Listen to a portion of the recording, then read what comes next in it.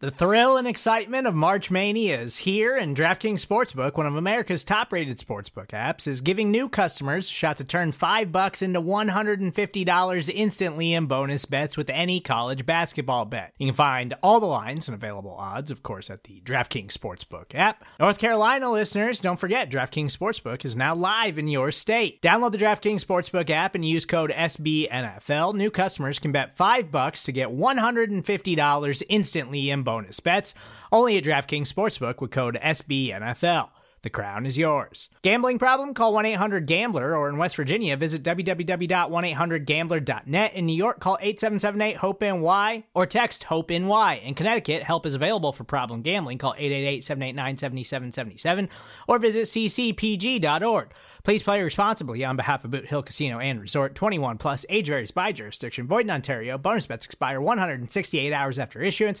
See dkng.com/bball for eligibility, deposit restrictions, terms, and responsible gaming resources.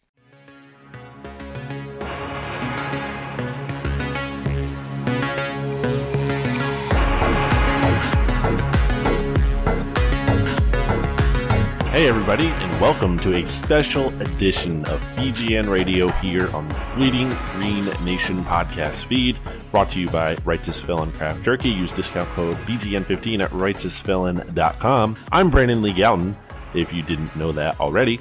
It's going to be a busy offseason here for the Philadelphia Eagles. Free agency coming up, but we're going to look beyond that a little bit here today because, let's be real, the Eagles don't have much cap space to spend, and a big part of their offseason excitement is going to come from the 2021 NFL Draft. So I wanted to bring up a couple of special guests who know a thing or two about the NFL Draft, and that is Nathan Cooper and John Todd from Sports Info Solutions.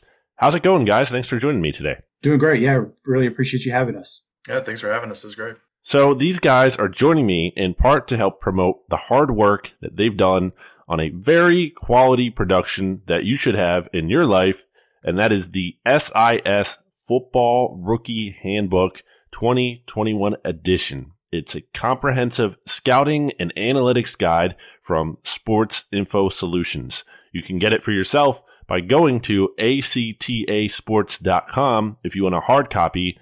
Is that correct? Yes, that's the hard copy. And then for the digital copy, you can just go to amazon.com and look for it there. So definitely check it out. Worth your time. The scouting reports on players we'll be talking about today are in there. I had a chance to look at some of those and some interesting things in there. Not just everything you would expect. It's interesting stuff. So just want to get right into it here, guys. A huge question around this Eagles offseason is, what are they going to do at number 6, obviously their first round pick, and specifically when it comes to quarterback? Now, my thinking on the matter has been the Eagles can't go into this draft with the approach that it's quarterback at number 6 no matter what. I think that would be a mistake to force the pick. But absolutely needs to be consideration. The Eagles should at least do their homework on quarterback prospects. What do you guys think the Eagles should do at number 6? Do you see any merit to sticking with Jalen Hurts at quarterback? Yeah, I mean, we wouldn't really advocate for taking a quarterback at 6. Eagles fans are probably a little bit bitter about that going after, what you guys did last year with Hurts. But, you have to look at it. There's a lot of good talent at the top for a quarterback. If the team really falls in love with somebody, at that point, you have to really do what's best for the team. And now you have a new regime coming in. You have Nick Sirianni, new coaching staff. They're not tied to Hurts at all. So it's going to be interesting to see what they want to do. Hurts is a guy that we viewed as a circumstantial starter, more of a backup type of guy in last year's guide. We obviously want to stick by that. If you go by that, you think that they probably need a quarterback to go in front of him. But again, we're not really advocating for that. You want to give Hurts the best situation. And, looking at the Eagles' needs right now, you need a lot of pass catching options. And there's a lot of those options, especially at the top of the draft. So assuming the Eagles actually do take a quarterback here, how would you rank the top 5 quarterbacks for them? Because there's talk out there that they could take one. And do you see an especially good fit if they do based on what we might expect from Nick Sirianni. Now, obviously, we don't know exactly what his system is going to look like as a first-year head coach, but having some general idea from his work in the past, especially with the Colts most recently as their offensive coordinator, and also from those top 5 quarterbacks that you've identified this year, is there anyone worth really trading up for in getting that guy? Yeah, it's interesting. I mean, we're going to take Trevor Lawrence out of the conversation here, assuming he goes number 1 to the Jaguars. So of our next group there, based on our rankings, we have Justin Fields, Zach Wilson, Trey Lance, Mac Jones, and then you get into the Kyle Trask and Davis Mills kind of drop off after that. For the Eagles specifically, we'd probably say we'd keep those rankings and maybe just split Mac Jones and Trey Lance there. Looking at Nick Sirianni's background, the thing that we noticed most was that he's had a pocket quarterback for most of the last few years pretty consistently. He had Kellen Clemens and Phillip Rivers with the Chargers, and then moving on to the Colts, Andrew Luck, Jacoby Brissett, Phillip Rivers again. They drafted Jacob Eason last year. Those are all guys that are more pocket-bound players. Again, that's not to say that he can't excel with a more mobile quarterback or somebody outside the pocket or a Jalen Hurts specifically. We just don't know what that would look like. So just based on his previous history there, we feel like Mac Jones could be a fit, a Justin Fields who has the athleticism to work outside the pocket, but has the quarterback prowess to stay within the pocket as well. That could be somebody that could be intriguing for them. But if you love somebody and think that he's a franchise guy, you've got to do what you have to do, make a trade up. Obviously, we don't know what he's thinking about Jalen Hurts, how they graded him last year, but just based on the profiles of guys last year, it's more the Mac Jones type of guys than maybe somebody who's extremely mobile, somebody outside the pocket. Yeah, the Mac Jones point is interesting because there was a mock draft this week that came out from a national publication, and it had Mac Jones to the Eagles at 6, and a lot of Eagles fans lost their minds when they saw that. Clearly not the pick that they're looking for. But I wrote an article for BleedingGreenNation.com this week thinking about, like, okay, I would not rule it out based on everything we're hearing about his stock. Fans might not prefer that, and that seems pretty clear, but I think it might be within the realm of possibility, even though people don't want to necessarily hear that. So along those lines, talking about Mac Jones, is there a certain quarterback attribute that you weigh heavily more so than others? For me, and maybe this is an overcorrection on my own here, but I'm mentally stuck on accuracy mattering a lot more than I think the Eagles really weighed it when it came to Carson Wentz. Because when you look at Wentz's metrics in accuracy really across his career, I mean, even his best year, they were still, depending on what metric you use, they were still good, but they were never like really good. And across most of his career, towards the bottom of the league in accuracy. So hardly the most accurate quarterback. Is there a certain attribute you weigh more heavily when scouting these quarterbacks? I mean, accuracy for sure that's the first thing that we look for. We actually have 3 critical factors that we grade whenever we watch quarterbacks. Accuracy, that's number 1.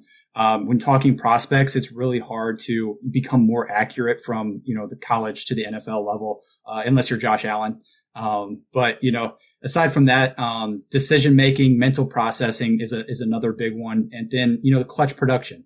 You need to be able to produce in clutch situations, third down, red zone, and things like that. Another thing that we touched on briefly is the mobility, to being able to work the pocket, not exactly being a runner or anything like that, but just being able to maneuver the pocket, avoid the rush, and then work under pressure as well. But yeah, the clutch production is kind of one of the big things. And if you actually look at Carson Wentz in the red zone, if you look at his 2017 through 2019, 63 touchdowns and 1 interception. Never had a quarterback rating below 100. He was very productive in that area of the field. And then you look at 2020, 12 touchdowns to 3 interceptions, and a rating of 78.6. So, that's one thing that he really struggled with. And that's kind of a reason why, we have it as a critical factor as well. One of the big things is being able to produce whenever you get down near the red zone and be able to produce in touchdowns instead of just field goals all the time. So we talked about quarterbacks here, and that's going to be a big topic in Philly leading up to the draft. But beyond that, a big concern, as you mentioned earlier, really is who is catching the passes from whoever the quarterback is. And one of the most controversial players in terms of conversation and possibly the Eagles taking him at number 6 is Florida tight end, wide receiver, whatever you want to call him, Kyle Pitts. And I want to ask you guys, based on your analysis of him, is he really more than just a tight end? And is it a justifiable use of resources to take Kyle Pitts at number 6? Because from my standpoint, not being the expert on this, so your opinion carries much more weight here, but I just find it hard when I look at other tight ends who have been taken high in the draft and really haven't been worth it. And I also look at the top tight ends in the NFL, like George Kittle, for example, who was a 5th-round pick, or maybe a Travis Kelce, who was a day 2 guy. There's other examples out there. Some of these guys you can get later on. But is Pitts more than that? Is he an even better version of Chase Claypool, who some people thought was a tight end in last year's draft, and he obviously moved to wide receiver, and that's where he's been playing. But my ultimate question here, is the juice worth the squeeze to take Kyle Pitts at number 6 overall? Yeah, it's interesting. There's kind of two sides to the label of Kyle Pitts. For me personally, I kind of reject the notion that he's just a big receiver. Some people call him a pass catcher, a weapon, whatever you want to call him like that. I do reject that notion a bit because I do think he can play in line. I think he can play as a regular tight end. But yes, if you're taking a guy at number 6, he's got to be more than that. And I do think he is. He's one of the highest rated guys in the book for us. I think if you're going to take him at number 6, you've got to have a forward-thinking coaching staff who's going to use him as a player like that. You've got to have a guy who's going to use him as that big receiver as well as being a tight end in regular situations. You've got to be able to figure out ways to get him and Goddard on the field, similar to the way they did Zach Ertz. You've got to be able to use him in the slot, use him as a legitimate X receiver. He did that in college, which is one of the reasons why he's such an incredible mismatch is obviously he was just tearing up linebackers and safeties at the college level with his speed and his size and everything.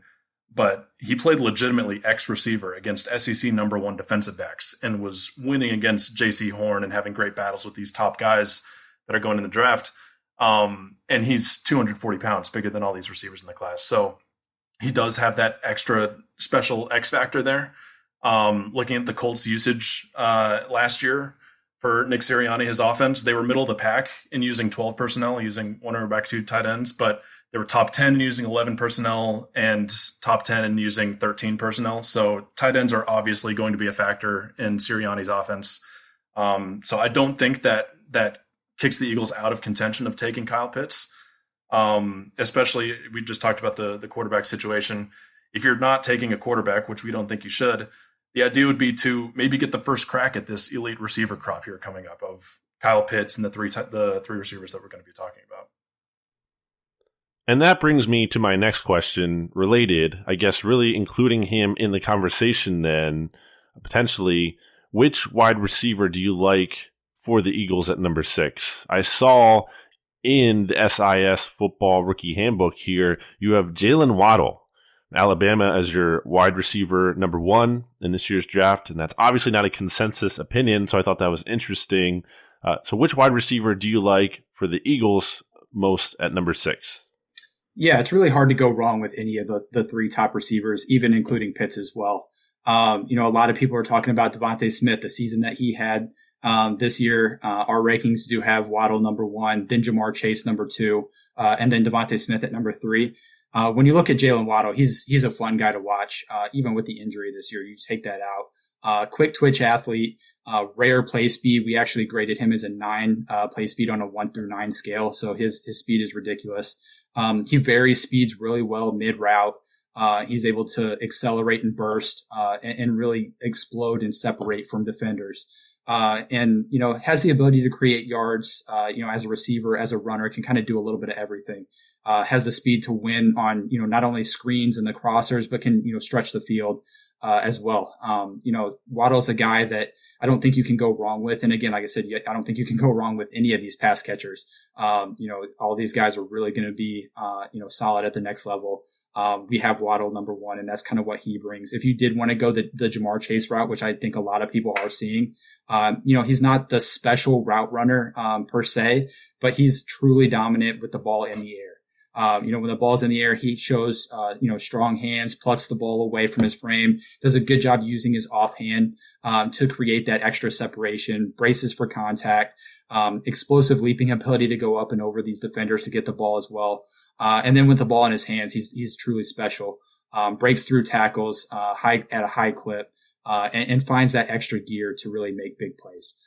So that's what you really have in those two guys. John touched on Pitts a little bit, and, Devontae Smith is nothing to sneeze at as well.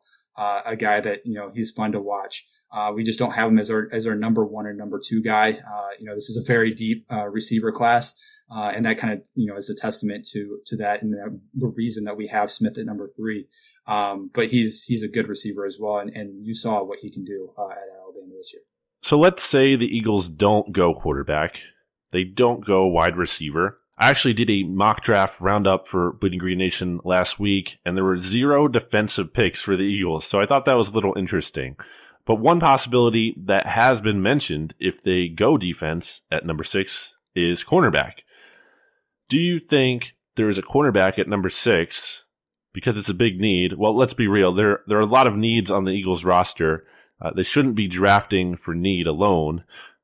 But cornerback is one of the biggest needs that they have, among the biggest needs. And it's a problem area for this team that they haven't been able to fix for a very long time. Is there a cornerback at number 6 that can make sense for Philly? Yeah, in our total points metric, which is one of our proprietary metrics that we create here at SIS, the Eagles cornerback group, we graded each and ranked each position group in the NFL, and the cornerback group of the Eagles was last in the NFL. So yes, it is definitely a need. So you'd certainly think so. You'd certainly think that they'd be looking for a cornerback in that spot. Patrick Surtain is our number 1 cornerback. He fits that high-end 7.0 grade, elite level grade that you're looking to take at the top of the draft there. For us, we think it's all going to come down to what your new defensive coordinator, John Gannon's going to be running. If he's bringing the same style of cover 2 heavy zone defense that they ran in Indianapolis, which was super successful in what they did, give up a lot of receptions, but not a lot of yards. Bend but don't break, keep everything in front of you, zone coverage. If he's going to be bringing that style of defense to Philadelphia, then just strictly from a value standpoint, we don't think that maybe taking Surtain would be the right fit there. Just because taking cover 2 cornerbacks are kind of easier to find. They're not as highly valued. You look at what the Colts did the past few years. They haven't taken a first-round cornerback. They haven't spent really big in free agency for a cornerback because of this scheme that can kind of fit in anybody. That being said, Patrick Surtain excels in zone coverage, so he would be a really good fit if they decided to go that route.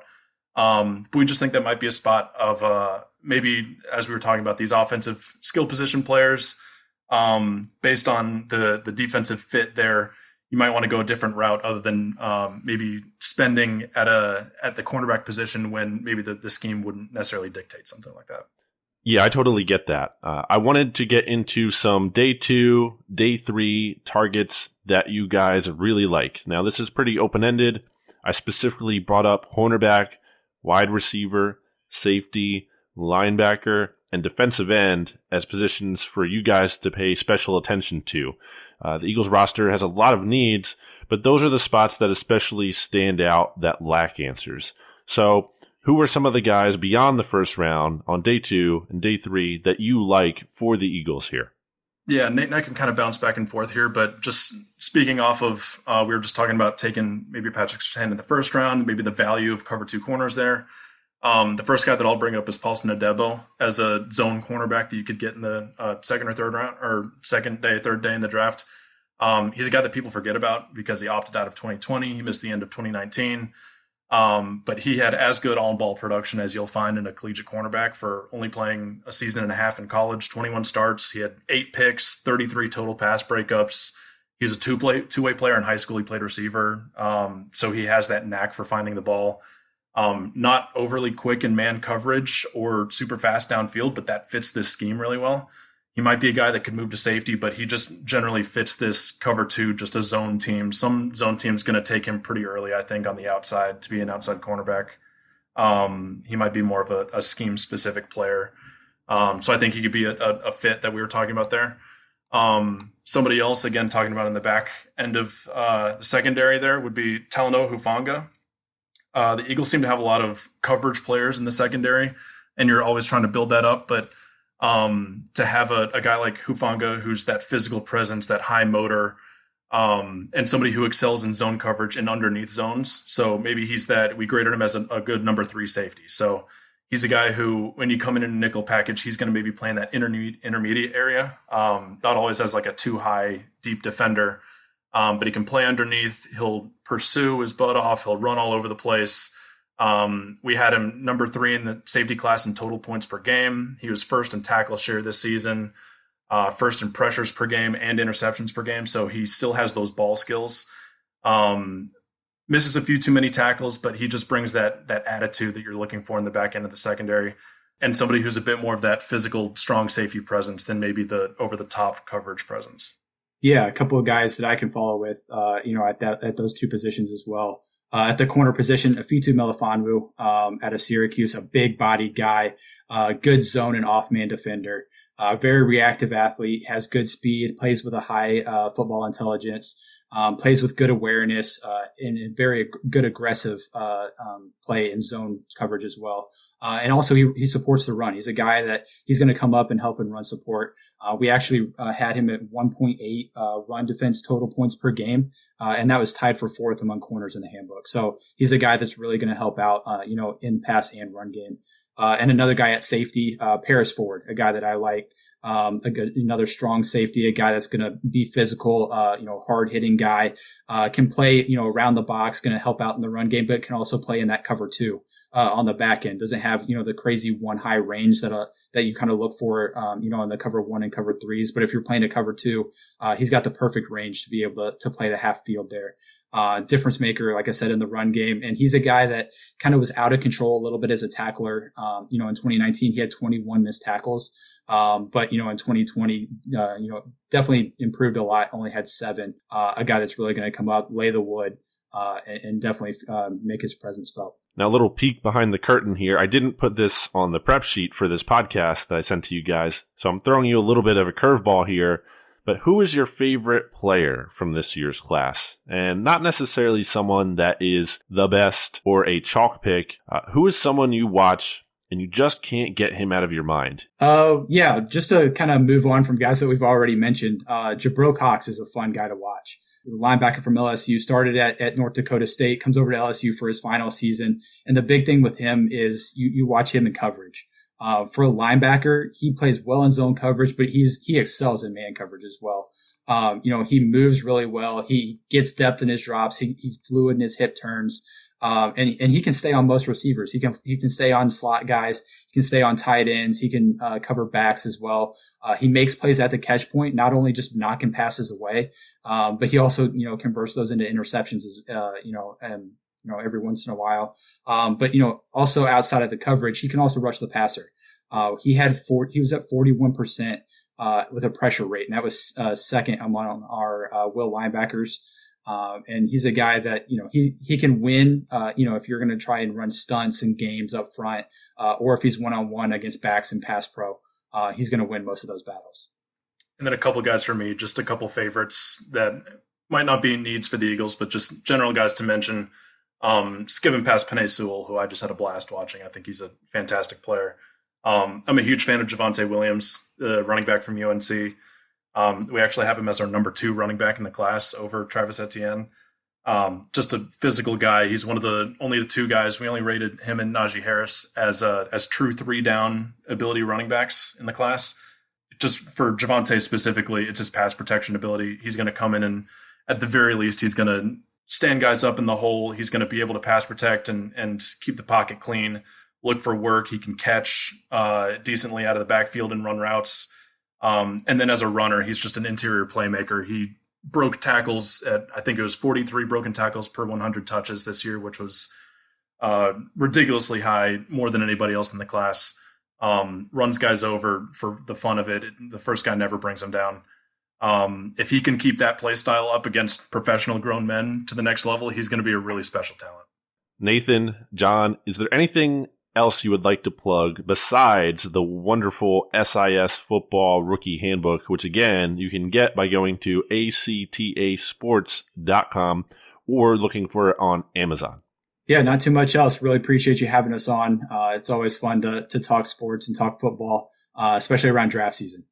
So, anytime that you want to have us on, we'll gladly do it.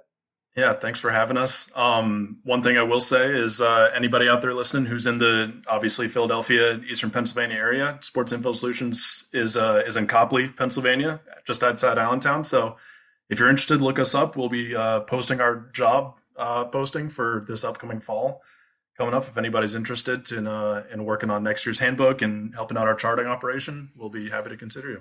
Awesome stuff, guys. Thanks for joining me. There will be links to the SIS Football Rookie Handbook in the accompanying post on bleedinggreennation.com along with this podcast.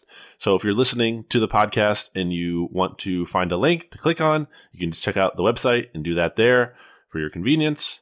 And that'll do it for this special episode of BGN Radio, of course, brought to you by Righteous Felon Craft Jerky. Go to righteousfelon.com and use discount BGN15 for 15% off at checkout. And that'll do it. So we'll talk to you again soon.